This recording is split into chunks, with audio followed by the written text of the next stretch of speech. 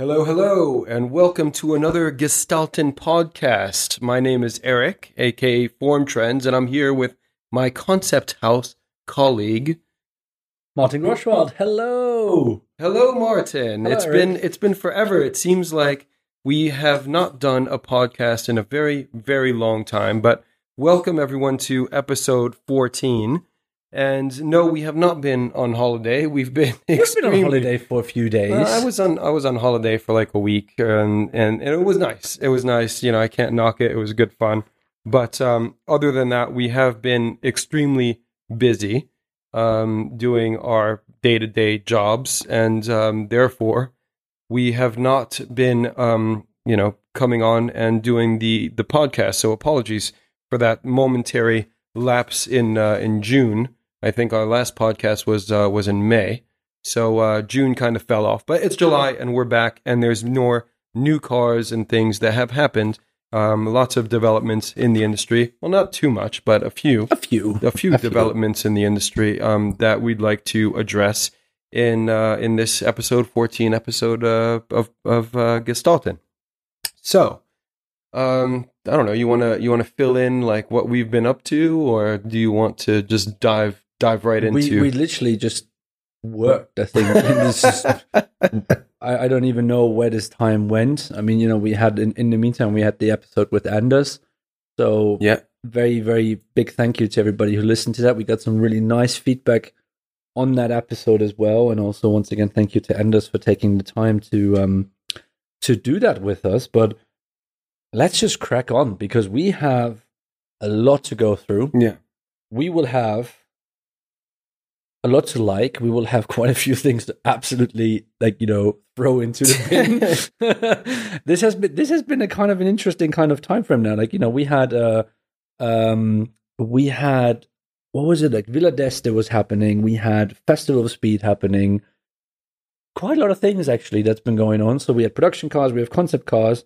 So please do bear with us if not everything is in there, because there is a lot that has happened. So we try to limit it a little bit, also with some more interesting topics that we usually don't talk about, cars for markets that we don't usually talk about, so kind of mix it up a little bit. But let's actually start off with production cars.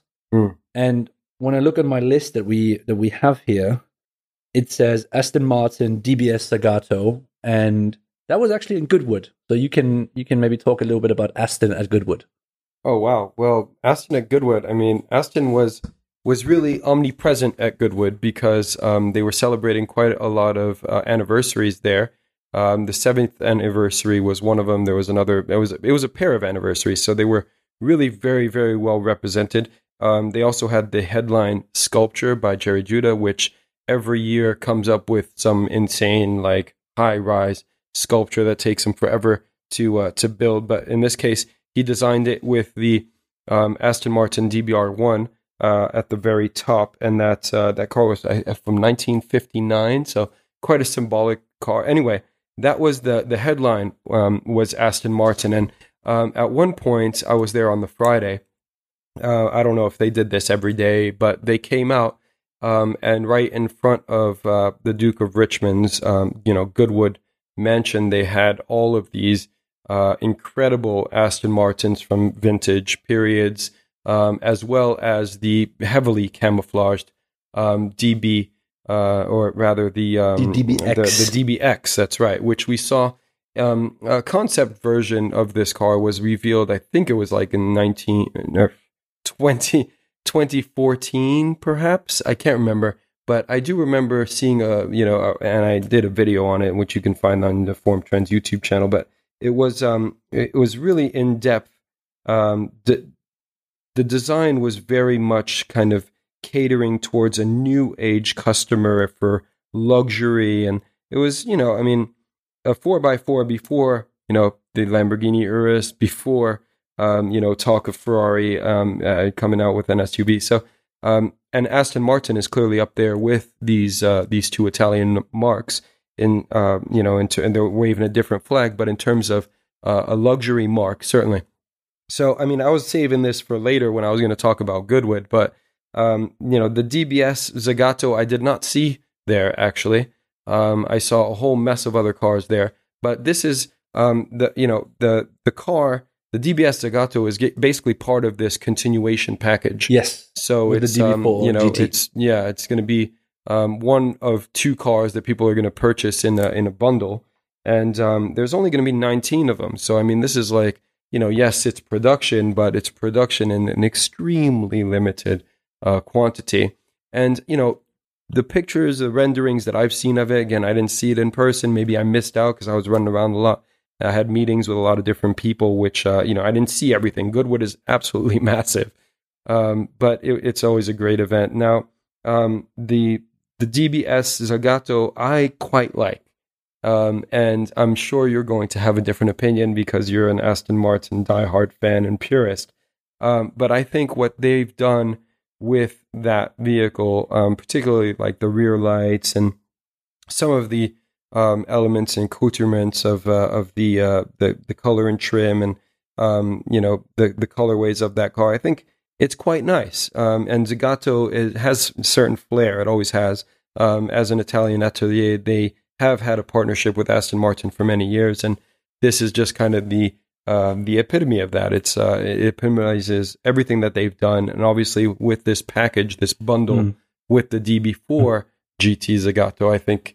Look, if there's one thing that I can say about that car, it's a triumph from a branding perspective. That the bundle, the centennial or continuation rather, DB package that Aston Martin is putting out. I mean, no one is going to have. Think about like how the value retention of those vehicles. Think about the brand and the prosperity of the. It's absolutely, it's leveraging the exclusivity factor of that brand to the maximum. So I applaud them because I think in terms of it, when we're looking, and we'll address this in other areas later on in this podcast, but when you look at certain manufacturers wanting to dip their toes into so many different niches and segments, and Aston Martin is, of course, coming out with the DBX. It's kind of necessary, just like the Cayenne was for the Porsche brand. But I think they still have a certain amount of purity where they're staying true to their heritage. And at the same time, it's an extremely like luxury brand. I mean, it's just synonymous with luxury. And to create bespoke models and, certain very limited edition vehicles like this DBS is really, really cool. So that's my take on it. I hate the DBX. I'm just going to leave it like that. It's a disgrace, this car. It looks absolutely horrible from the pictures as well. I've seen the pictures. It looks horrible. It's an SUV. Don't jump on the ship. You're way too late on it anyways. But anyways, let's leave it like that. It's probably going to sell okay, but it's not going to resurrect the heights of Aston Martin because they're just too late on that one. The DBS Zagato has one massive issue, which is that's a DBS. The new DBS is just terrible. I mean, it looks horrible, and Zagato has been trying to make it look nice, and I think for what the original car is, they've done a good job. That's the point for me. The original DBS just looks terrible. It has this kind of big whale mouth, which I've, gone, terribly angry about quite regularly over the past few weeks and months. And the Zagato actually makes it bigger, which, funnily enough, looks not worse. It looks all right, but it has to, it really has the issue of it having that big mouth. And that's something that Zagato just couldn't get rid of. Otherwise, it wouldn't be the DBS anymore. And that's what hurts it. I think, the DB4 GT for the continuation is just a beautiful car. The color is just wrong. It shouldn't be in red. Give it a classic color. Like, what is wrong with you? I mean, where is the, where is just the classic kind of style? If you're talking about Centenary Edition, what is Aston Martin best known for? A silver car and a freaking Irish green car. What are you doing? You're doing a red car. No, guys. Look, why? If I want to see I've recently had the chance to see a Vanquish Shooting Brake Zagato. Beautiful car, yeah. Comes in this classic red as this one comes in as well. Fits perfectly well. If you want to do a Centennial Edition, do a classic one. Maybe that's just me, but for me, the branding continuation. I do apologize, but that's the problem for me with Aston. Yeah, at the moment, and I think we've talked about them quite regularly. We will rant about them when the DBX is actually coming out.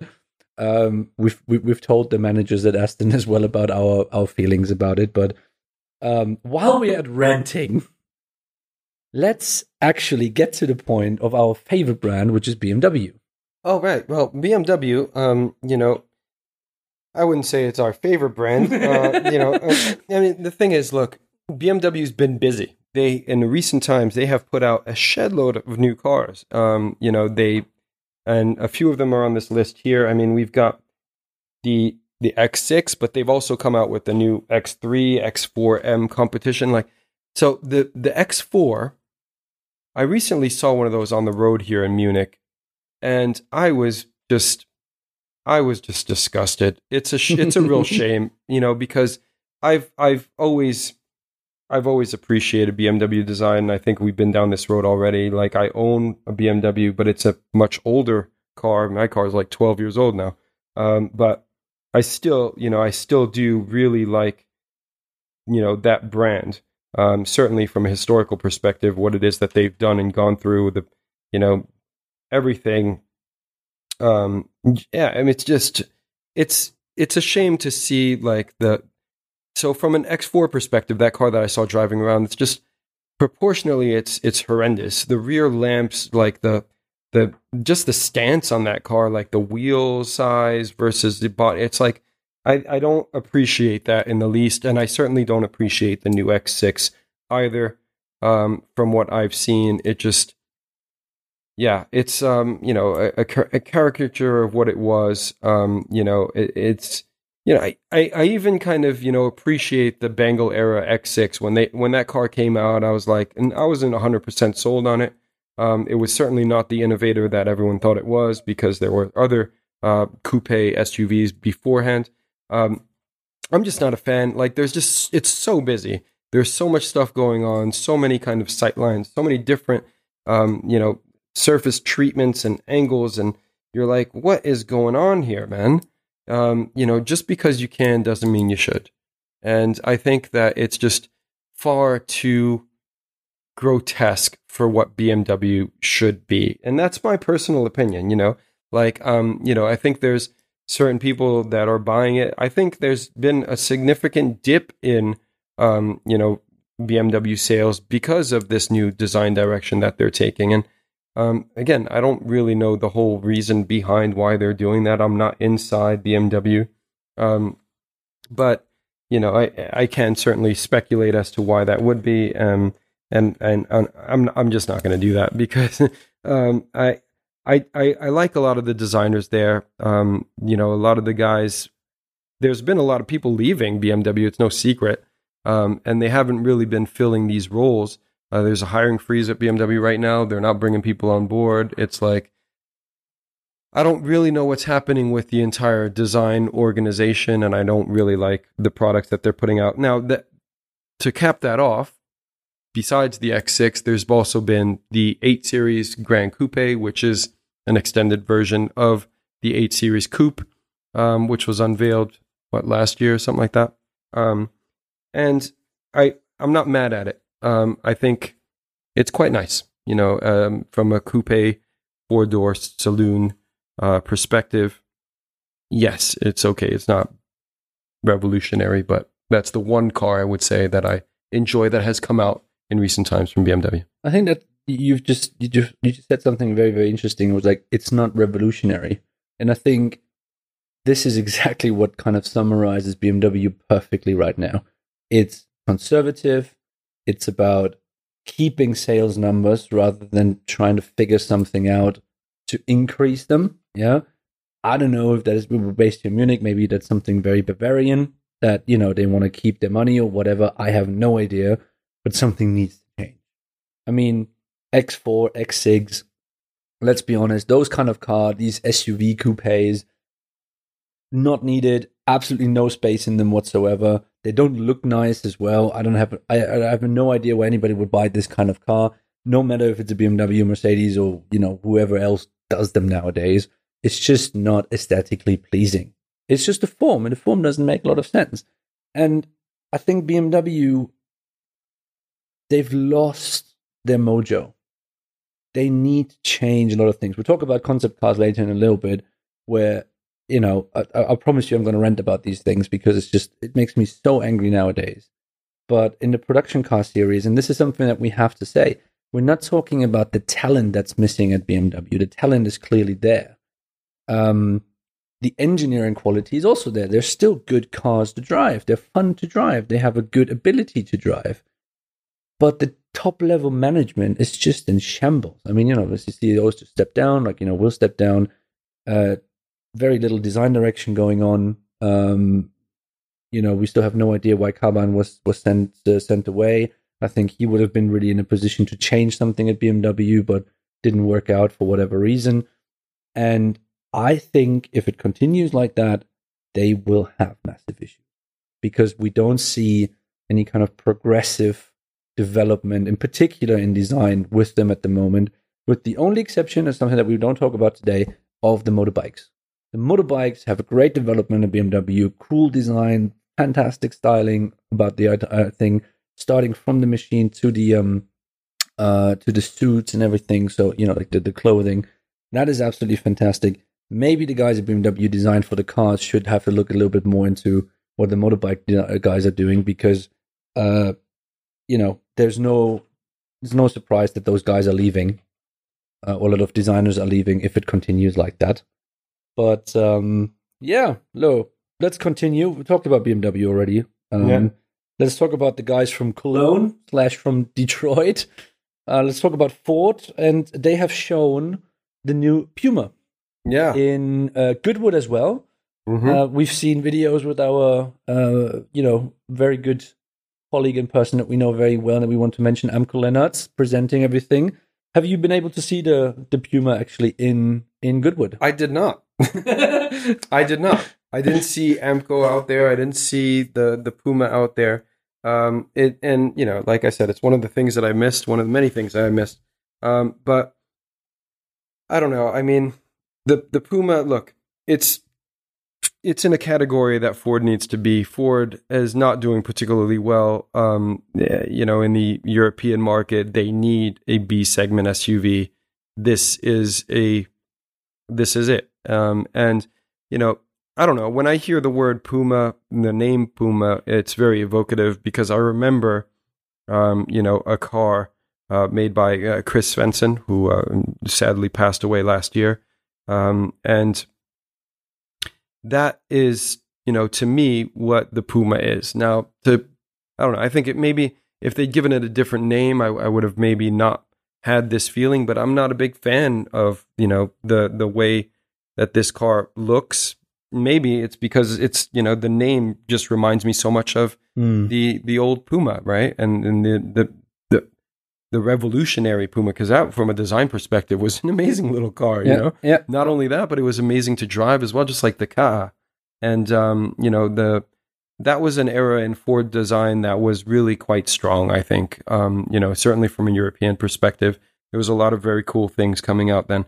And I don't know, maybe I'm just showing my age over here, but, of course, Ford needs to do something where they're appealing to customers, right? Their customer base in Europe, customers worldwide are clamoring over these compact 4x4s and little, B segment SUVs. So you need to have one. And so they do. And, but I haven't seen this car in person. It's an interesting, vehicle. Obviously, they're going to have a whole mess of options, an ST line and all of that, 19-inch wheels and the whole line. It'll be interesting to see how, what that car does for Ford of Europe. I think it's going to depend on the pricing. The pricing is going to be a really fundamental point on this one. What I find interesting about this one is when you look at to the front and these almost like, popping out headlights that are not part of the bodywork, they're actually going a little bit above it. That's something that Lynk & Co brought back, from as the kind of first new one. So I don't want to say that the Westerners are now copying the Chinese, but this is exactly what I find interesting at the moment. Is this could be a car that aims very much for the Chinese market as well. And our producer Eddie just mentioned to us, the Nissan Juke is a very similar car to that as well. And that's obviously been 15 years ago now. Yeah. So we're going into this kind of direction where Ford, I think, is aiming to really build the global car. I mean, if I see this car, it's not necessarily made for Germany or for Europe. It's definitely not made for America because it's just too small, with maybe California as an exception. But it could be a European car, it could be a Chinese car. And that's pretty much where I think I see Ford nowadays. Ford is not going to be this kind of luxurious, super stylish, super great kind of thing. It's going to be decent. It's going to be solid. It's going to be cheap for what it is. Yeah. Or for not for what it is, but in the sense of from an affordable pricing perspective. And it's going to be bought by the people who want to have a decent car. That's pretty much it, and the design reflects that as well. It's nothing special. It's solid. If you look into the pictures, if you look into the side view and stuff like that, it's plain solid. But, it's this kind of briefing that you get as a designer. It's just make a car that sells well, but that's not going to stand out or anything like that. Yeah. So you want to have this kind of almost understated car that's going to be, well sold in the world, pretty much. That's what it is. Not more and not less. The only thing what I think Ford should do, get rid of the grille. Yeah, I think they should come up with something new, because back in those kind of days when Ford and Aston were together and Ford stole the Aston Martin grille and used it into the early Mondeos and stuff like that. This has nothing to do with Aston Martin, but it's just now with the electric cars and everything, Ford would have a really good excuse to ditch that grille or that style of the grille to do something completely new, to make something that reinvents the brand. And that would be great to see if they would actually go into something like that. Maybe that comes for future cars. But that grille at the moment, especially if you have that kind of 3/4 view, I don't know. It's just we've seen that before.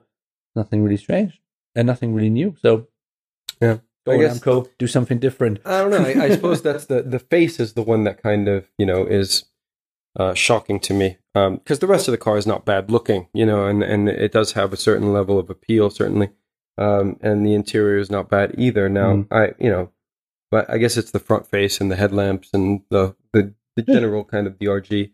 That's what I mean. There's something that they could have done now with this electric movement as well, is to kind of refresh it. But I don't know. From a design perspective, I just think it's something that we've seen before. It's a mix of different kind of things. Doesn't need to be bad, but it's definitely nothing original, right? From that side. Now, let's move on. Yes. So another SUV. Or rather, this one is more of a crossover, rather, because it's lower to the ground. The volumes are different.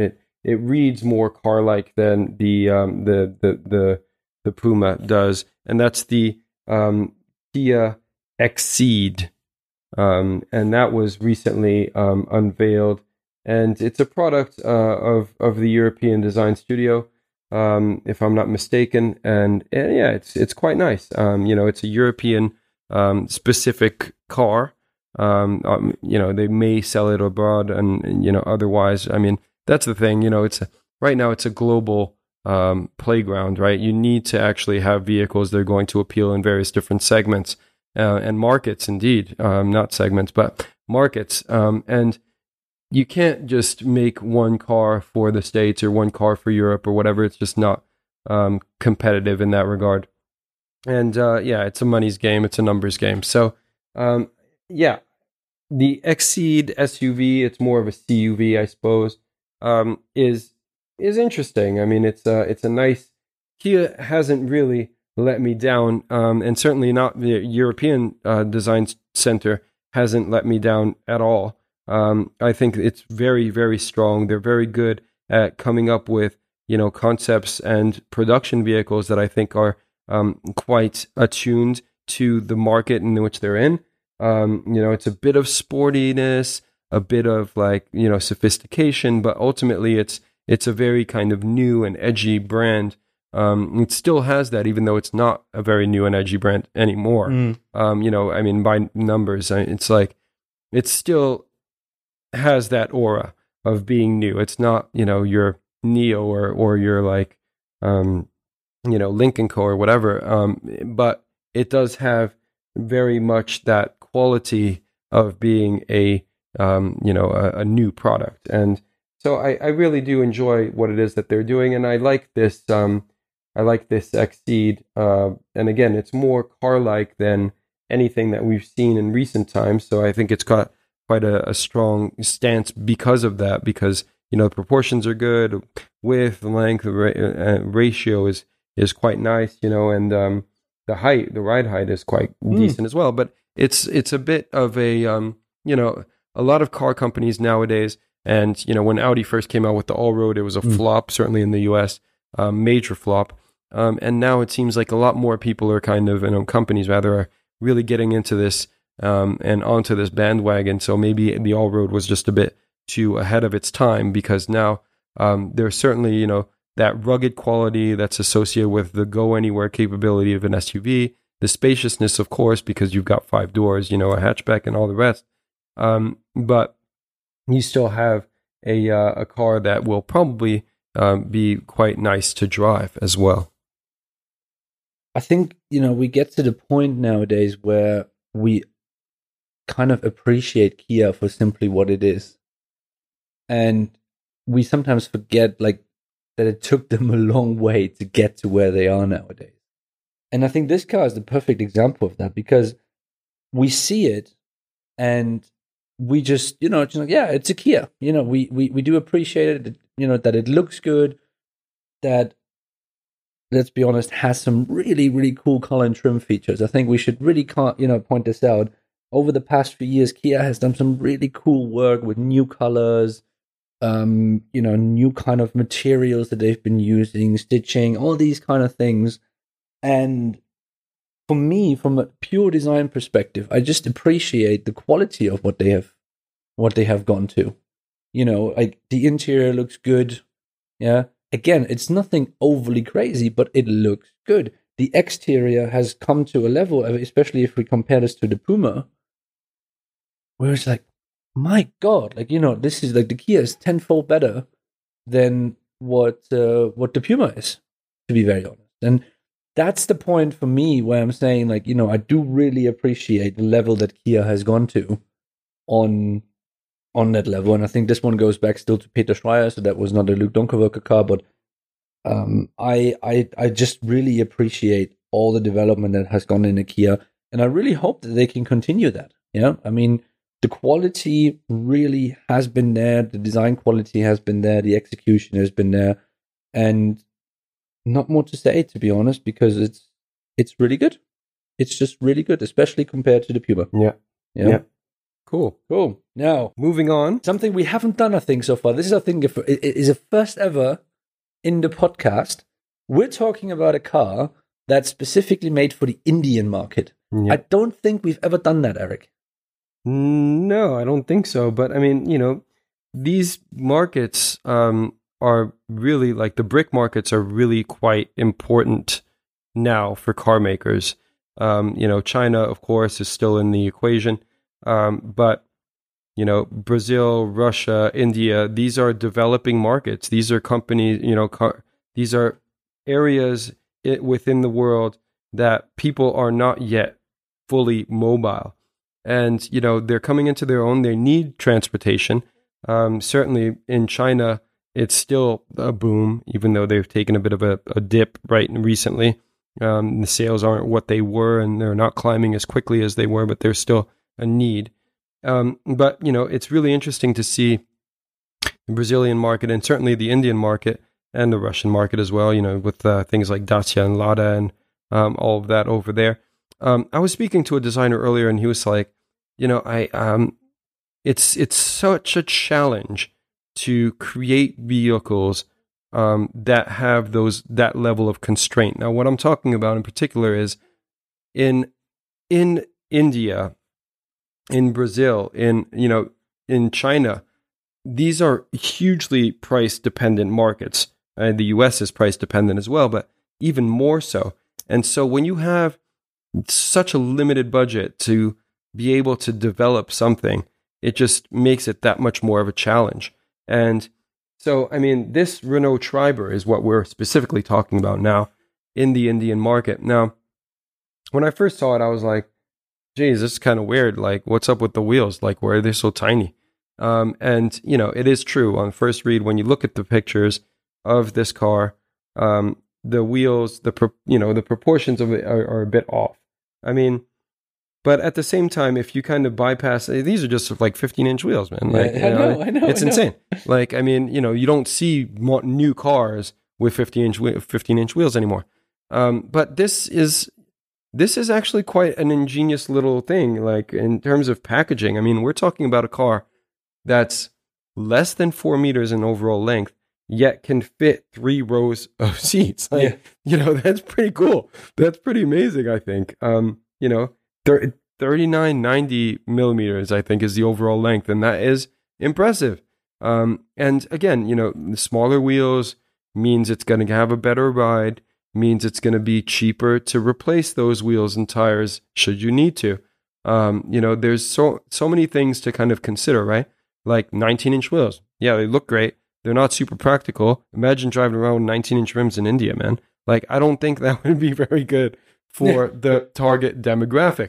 And so, you know, I think what they've managed to do, you know, Triber, you know, the Renault, this little thing for the Indian market is quite nice. It's good. You know, I wouldn't say it's like, you know, something that's, you know, I would hanker over, but, you know, I do really like the Dacia Duster because of its simplicity, and this rings kind of the same bell. I have to agree. There's something in me where I do have a very, very deep appreciation of good design in very cheap cars. And the Dacia is a prime example for that. If you can see, like, especially the new generation of them, how good they have become for how little money you have to spend on them, you just kind of, you know, you take your head off and it's like, guys, this is fantastic work. Because I think if you talk to any designer and they say, like, look, yeah, we're working on a budget, but working on a super tight budget is the toughest challenge that you can work towards. And Renault has almost perfectionized this. There's a guy in Renault, his name is called Erde Tunga. And Erde is, you know, he's a Mongolian guy who's been, I think, for most of his career actually with Renault, and he's been in charge of most of the design for the Dacias.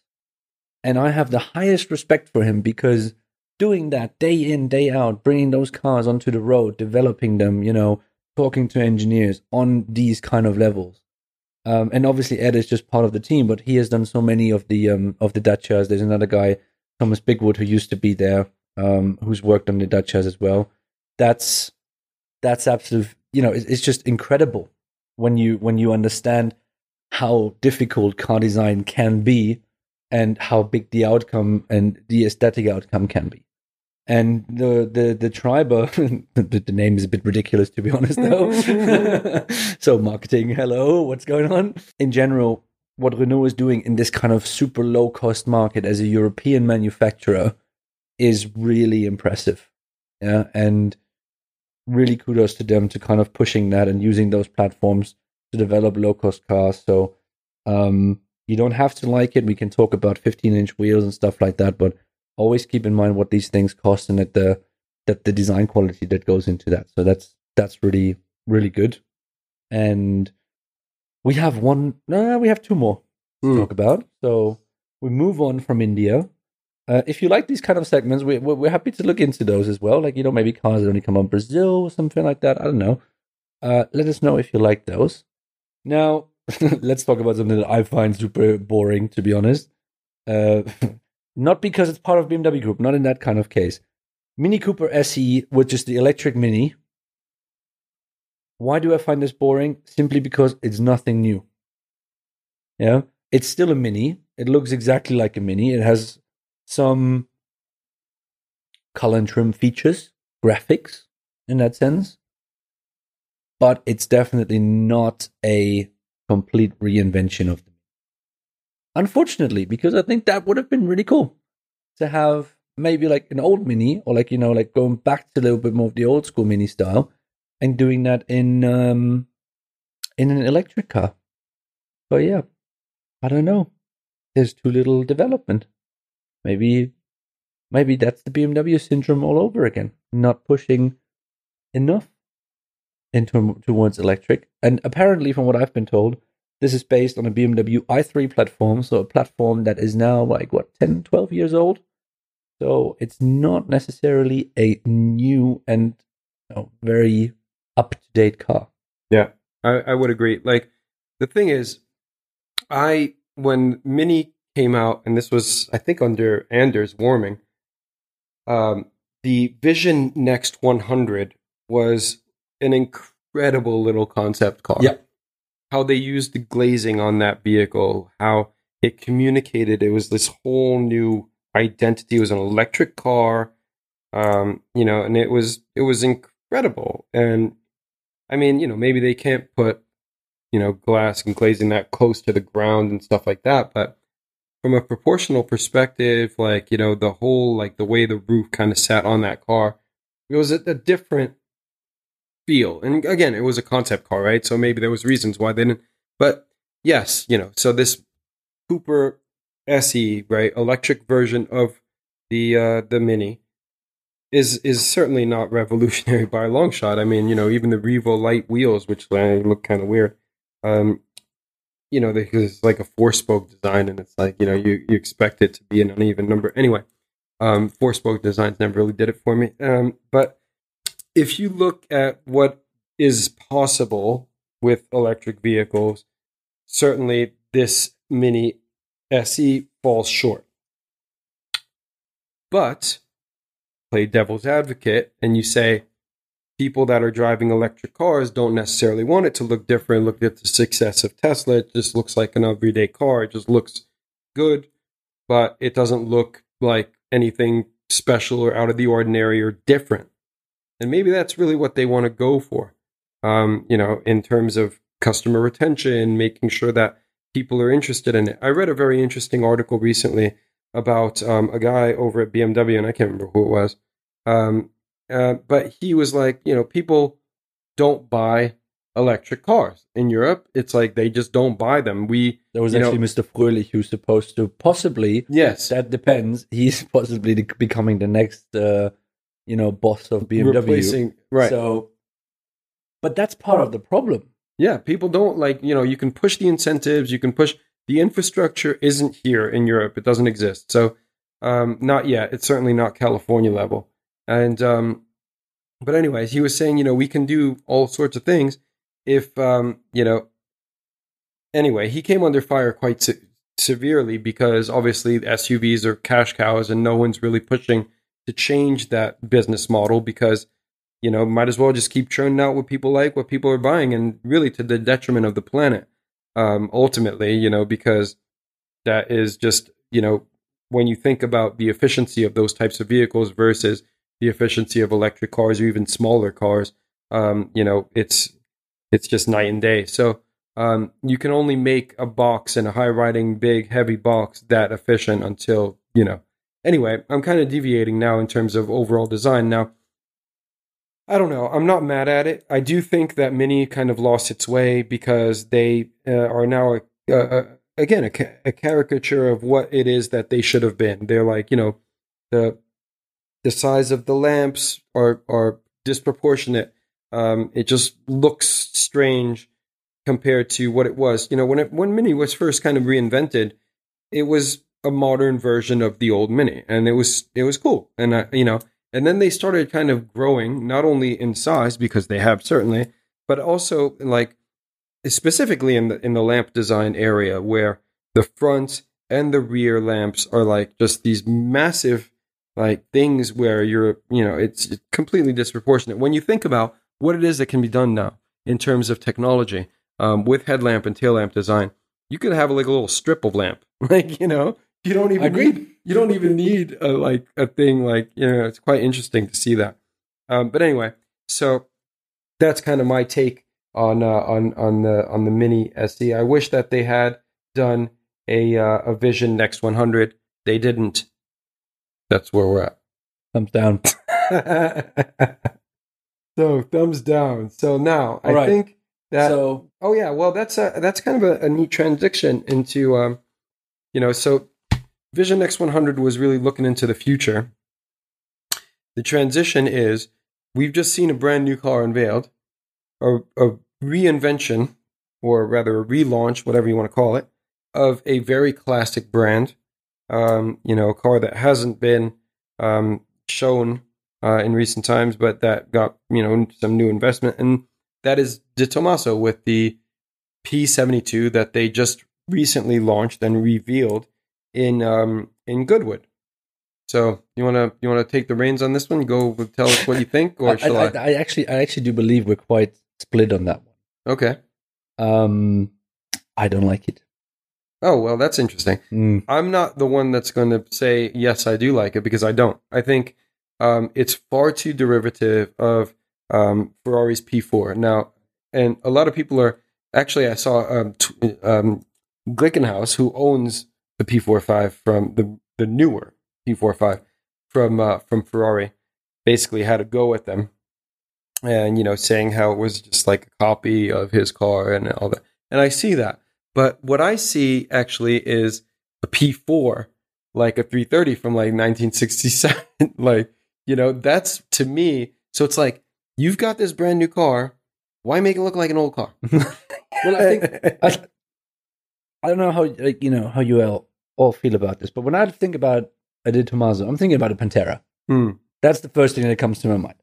So, like straight surfacing, like you kind of like, whoa, what's going on over there?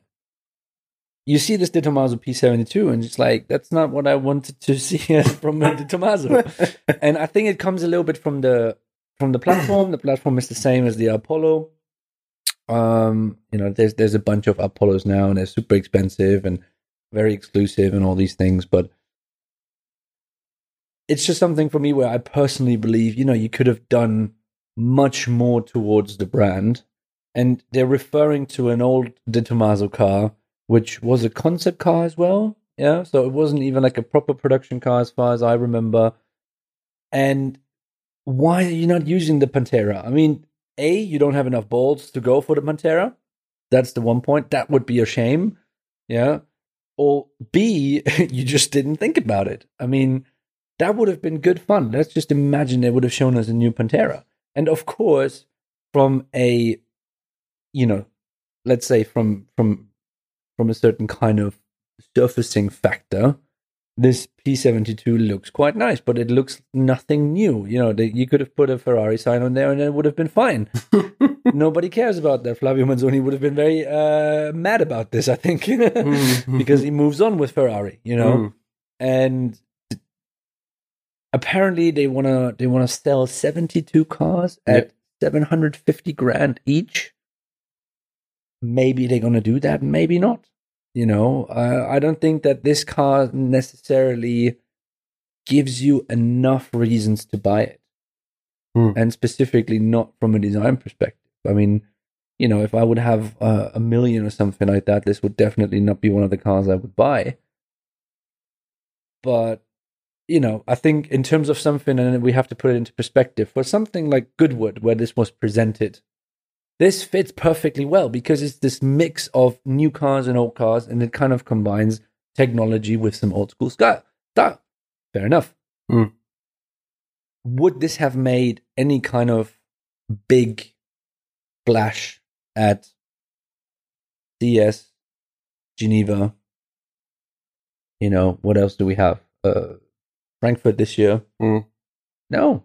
Yeah, I don't think it would have had the level of impact that it did had it been unveiled at a traditional motor show or even something like CES. But it doesn't fit into a CES kind of box. It's not forward thinking. I mean, this is it's a conventional powertrain. It's an ICE. It looks like an old car. But I personally, for me, looking at the exterior design of that car, I'm not entirely sold on it because of the fact that it looks old. I don't think that it's bad. You know, I mean, I think that they've done a good job on it. It's just, it's old. And, you know, obviously, like, there was a comment on, I think it was on my Facebook page by the guy that designed it. And, you know, he basically said that that's what the client wanted, you know, and he designed other things. He presented several proposals, but ultimately, you know, when you're a designer and certainly a consultant designer and you're not in-house and you're working for a client, you kind of have to go with what it is that they want. They're the ones paying you the money. So that's what he did. And anyway, it's not bad. Now, I like the copper accents. I like the certain things, you know, the CMF is fine. The interior, you know, and I've read this as well. It's like, it's kind of a rip on Pagani and on, what else? There was, like Spiker, like, you know, back in the day with like the really like, it's like a lot of watch inspiration, a lot of like showing off the mechanical details and like, you know, so the interior, the instrument like cluster is amazing. The gear shift is super cool, but it's nothing like new or original, you know, but it does look great, which is why, and you quoted, I think it was like 750 and that's euros, 750,000 roughly, what, like 850K. Yeah. In dollars. $1,000, right? Yeah. For $850,000, you know, I mean, the price of these like super like limited edition, you know, vehicles. I mean, look, the fact that it has this De Tomaso name, and I agree with you, it could have another badge. Yeah. Like, it's not like particularly representative of the De Tomaso brand. But people may think, hey, you know, it's got some heritage. It's got this, you know, cool badge. Like, this is the heritage of the company, etc. That might be good. But I think it'll probably hold on to its value, and I'm sure it will find some buyers, because when you think about what people can get nowadays for $850, and even, you know, considerably more money, there are buyers. So anyway, that's my take on it, I suppose. Yeah, let us know what you think about it. There was a lot of different opinions about this car. I think this was a splitter, pretty much, and that was really interesting to see. Now, we're a little bit early. Next time we're going to talk about the new Lotus, the first Geely Lotus. Yes, that's right. That's coming next week. But now, let's talk about concept cars. And let's talk about, okay, so we have to warn you about this one. We've already chosen two. Yeah. And one of them, let me actually explain this a little bit. There is this gathering in southern Germany in a little town called Garmisch-Partenkirchen. Some of you might know this town. It's very close to the Alps. Absolutely beautiful, super pretty, fantastic. And BMW every single year, I think it's every single year, they hold their motorbike event down there. And at this motorbike event, they are showing off concept cars, concept motorbikes, vision motorbikes, whatever they call them nowadays, to the public. Now, this year, BMW have shown the BMW X7 pickup. And we all thought this was a little bit of a too late April Fool's joke, because this thing is absolutely ridiculous. Eric, I have to be very honest with you. I know I've done a lot of BMW bashing, but, you know, if you would ask me one of the most fun cars to drive that I have over the, that I had to be able to drive over the past, let's say 2-3 years, it would have been the BMW M2. That is a fantastic car. It's so much fun to drive. And I know we've done all this bashing, but, and I do apologize for the language, the X7 pickup is an absolutely fucking joke. It is so bad. So BMW explained this, and I'm not making this up. Yeah, this is absolutely true. BMW explained this, that this was a project of the apprentice program that they have in BMW. And they wanted to show their appreciation for these, for the apprentice program that they have. So for all of you who don't know the system in Germany, it's like, you can go out of school, you don't have to go to university, but you can do like a 3-year apprenticeship and learn a craft or a job. Yeah, so you're then fully qualified to do this job, and you do that. So BMW has that on quite a big terms for people that work in manufacturing, all those kind of things. And they've come up with an X7 pickup. If I would be Adrian van Hooydonk, I would say if you show this anywhere in public, yeah, I jump out of the freaking window. This is really, really, really, really bad. And BMW should really be ashamed of showing something like this, which looks utterly unprofessional in an entire portfolio, to the public. Yeah, I do not understand. I just simply do not understand why they have done that. Yeah, you're not the only one. I mean, this kind of comes back to my earlier point where I was talking about people wanting to be in different niches all the time and omnipresent in every type of niche. And like, yes, I understand the need for, the commercial need for having to be in the SUV space. It's just kind of a necessity now that people, companies really do need to be present there. But there's some companies that just don't need to be doing certain things, in certain vehicles and certain typologies. And BMW, I don't care if it was the work of several trainees or whatever. It was done.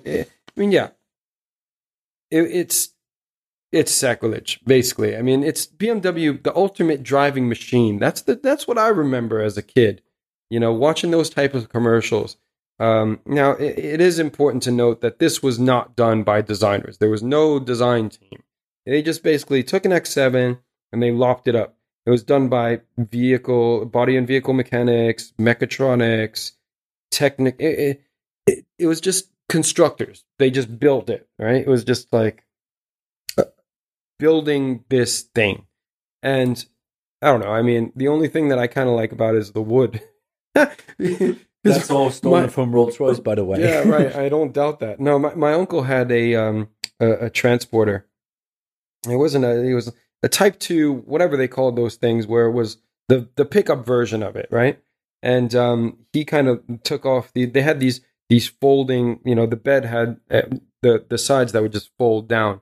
So he basically took that all off and just put a teak flooring in the back, which is quite cool. But anyway, it just kind of reminds me of that. And that's the only element that I like. Otherwise, like I really don't like anything else about it.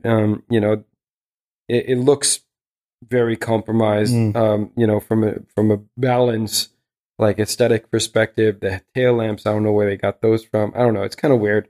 And it's not at all my liking. And I don't really know why it is that they would do that. But hey, if the idea was to generate column interest and to get people talking about it, I would say marketing chapeau, bien réussi, because that was, it certainly hit the mark and achieved the end goal. Let's leave it at that. Yeah. That's probably enough marketing that we have given them as well. Now, moving onwards, something I was actually looking forward to because I was interested to see, in which kind of direction it moves into, but again, ended up as being quite disappointing, which is the BMW M Vision Next, which they revealed at a special event in the BMW world, BMW Welt down here in Munich. And it's quite underwhelming, actually. I've heard a lot of people talking about it, saying it's kind of weird mix of an old Lamborghini Gallardo, and some Lancia and stuff like that. There's nothing necessarily new. And what we can kind of see is that BMW is trying to work something out with graphics, but they don't know what they want to do with the graphics. So, they communicate, it has some kind of language details in terms of design from an M1 and original and stuff like that. But when I see it on pictures, it's just uninspired. There's no character to this car. The only thing that makes it somehow interesting is the colors, but only not because the colors are used in a really cool graphical way.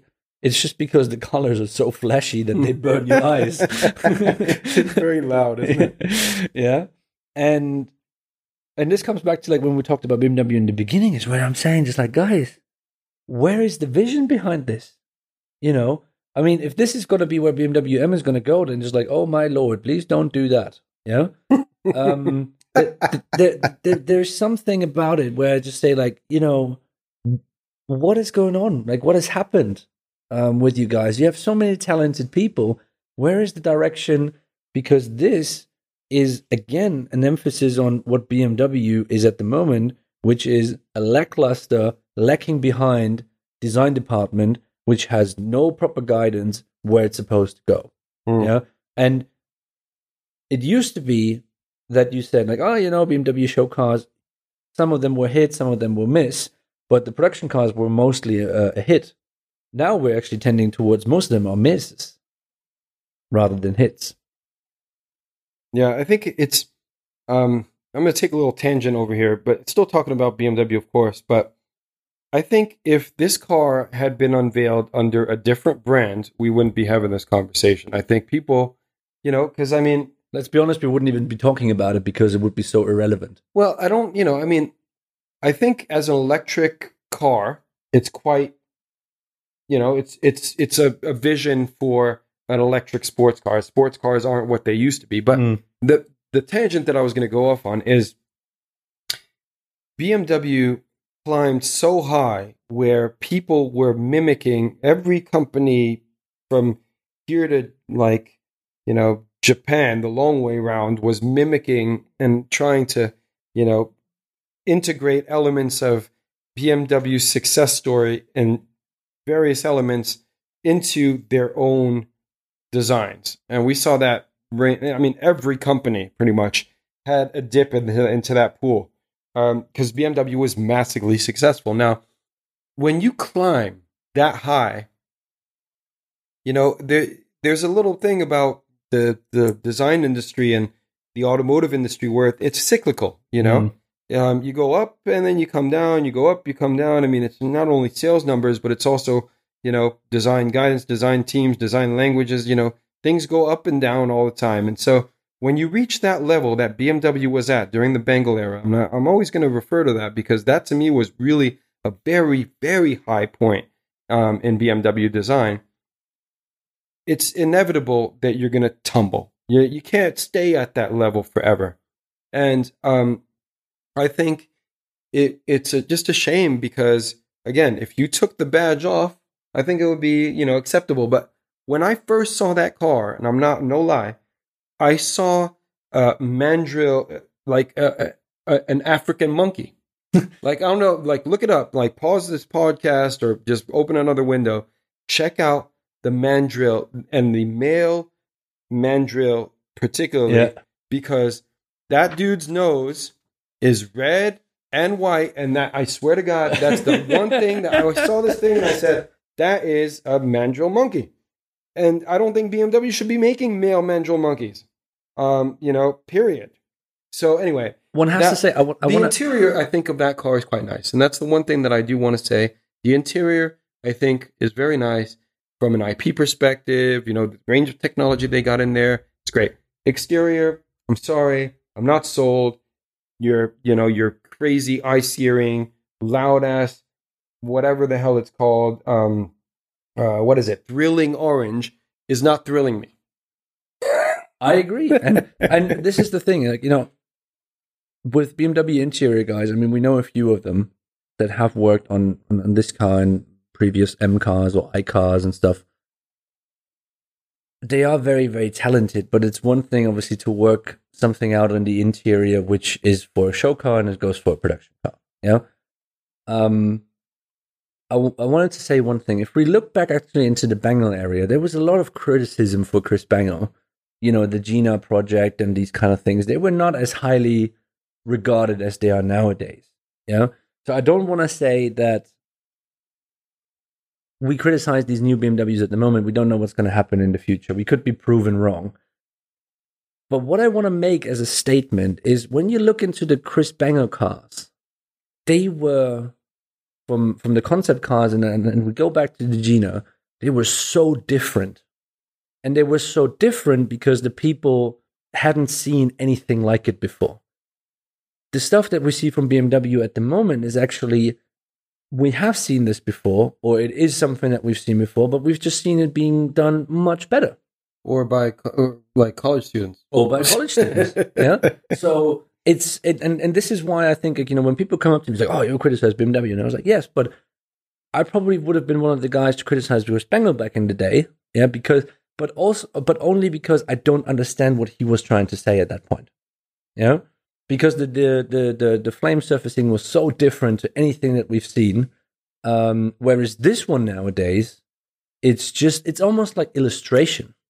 It's like you play around a little with Illustrator, Photoshop, those kind of things, and you make something that looks halfway cool, and then you put it into a video game where it works somehow, but not into real life. And this is the thing: is like, if I see this M-Vision car, rather give me that old Vision Dynamics show car that was done, by what then became the BMW i, because that still looks so much fresher than anything that we see at the moment. And that's the problem. That's really the problem. The only thing that I do like about this exterior design is, I think from a marketing perspective, these colors work really well. Certainly in all the photography and things that they've released, it's like really eye-catching. But I like the backlight treatment. Those three individual windows like coming down the back. That's quite good. It's a modern kind of treatment of the slats, like which are just kind of a plastic add-on in the 80s and things. And I really do like the material breakup. So the carbon fiber kind of lower as opposed to the main kind of structure of the vehicle, the body panels and whatever it's made of, aluminum or steel, probably aluminum. But it shows that kind of lightweight element with the carbon fiber coming out from below, and it splits it. So it gives it that kind of lightweight thing. But again, it's not something that I'm, and my initial reaction was not extremely positive. And, whilst it took me a while and to warm up to certain elements, I'm still not an overall like diehard fan of what this car communicates. Cool. All right. So, because we have to go, but let's wrap it up actually. Yeah. With one more point. So we have, designer moves. Yep. And some things to announce that I think, have been in the media over the past couple of days. Actually, the biggest one I would say, first of all, is Christopher Weil, who used to be head of exterior design at Mini, has moved up and is now head of exterior design at BMW. Yep. So congratulations to Christopher on that. Yeah. Obviously very well known in the BMW world, has done 3 Series, 5 Series, a bunch of Minis, used to be the head of automotive design at DesignWorks, I think it was. Yeah, that's right. Exactly. He's a super nice guy. There's another video that you can watch on the Form Trends YouTube channel. But I met the guy and he showed me around. He was a super nice guy.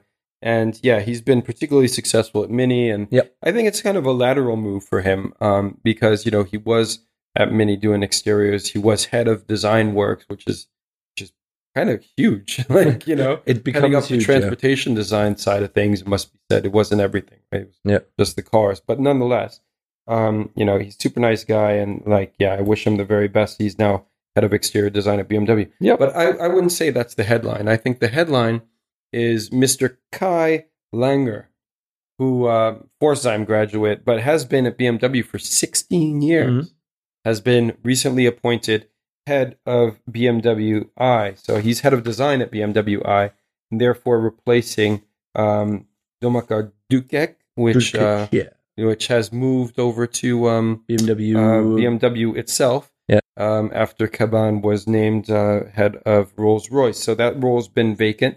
And now Mr. Kai Langer is going to be taking that over. I wish him the very best in that role as well. And last but certainly not least, JC Clark taking over design operations at Karma. Mm-hmm. Karma doing quite well recently, actually. You've got a lot of press with the Pininfarina stuff and their internal stuff. So, Yeah.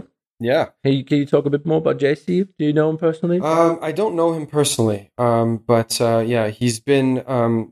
He was, I believe, over at Tesla or Faraday Future rather. And anyway, the thing is, he's been kind of in the design industry over there. He had his own company, and then he has been working now with Karma, and he's heading up the design operations unit over there. So, he's not director of design, but he will be heading design operations. So that is, just kind of developments in terms of the people, moves that we've seen in the industry. Very good. The kind of more headline roles. There's another one that we actually missed because it's been such a long time since we've done this. And that is Mr. Woodhouse, David Woodhouse. True. Taken over the Nissan VP role in Nissan Design America, so in Southern California, after having been at Ford forever. And, he was director of strategy, also director of Lincoln Design. And, he is basically, I just read a post of his recently, and he's packing up his house right now, moving out of Michigan and taking all his stuff over to Southern California. And so, he'll be starting his new role over there, and and super nice guy, David, as well. Cool. And great in like vintage races and things. And it's actually amazing to go to these vintage races and to hear like the names of designers, like big time designers, announced over the speaker. So I remember one year I was at Goodwood. I think it was the Revival. Yeah, and I was at the Revival and I heard. David Woodhouse, I think he came in third. And then it was like also like Merrick Reichman was also in that same race. Imagine like Merrick Reichman and David Woodhouse wheel to wheel. Like, I love that, man. I love this industry. It's car culture. People that are passionate about automobiles and just going out there and doing stuff, and it's great. Cool. So all right. So we're going to wrap it up. Yep. We will be doing more podcasts more regularly. So the summer break is over. We're going to continue. Yeah. Yeah, we will be doing that. And apart from that, we will have some surprises in the next few weeks. So the next 2-3 episodes, we'll have some cool announcements, I think. Okay. And we will only tease that for now. Some cool things happening. Making no announcements today. Not yet. Not yet. It's a little bit too early, but we're going to do it. But in the meantime, obviously, as always, please do follow us on Instagram at Formtrends and at Concept House, respectively. Yeah. Follow us on Twitter. Follow us on LinkedIn.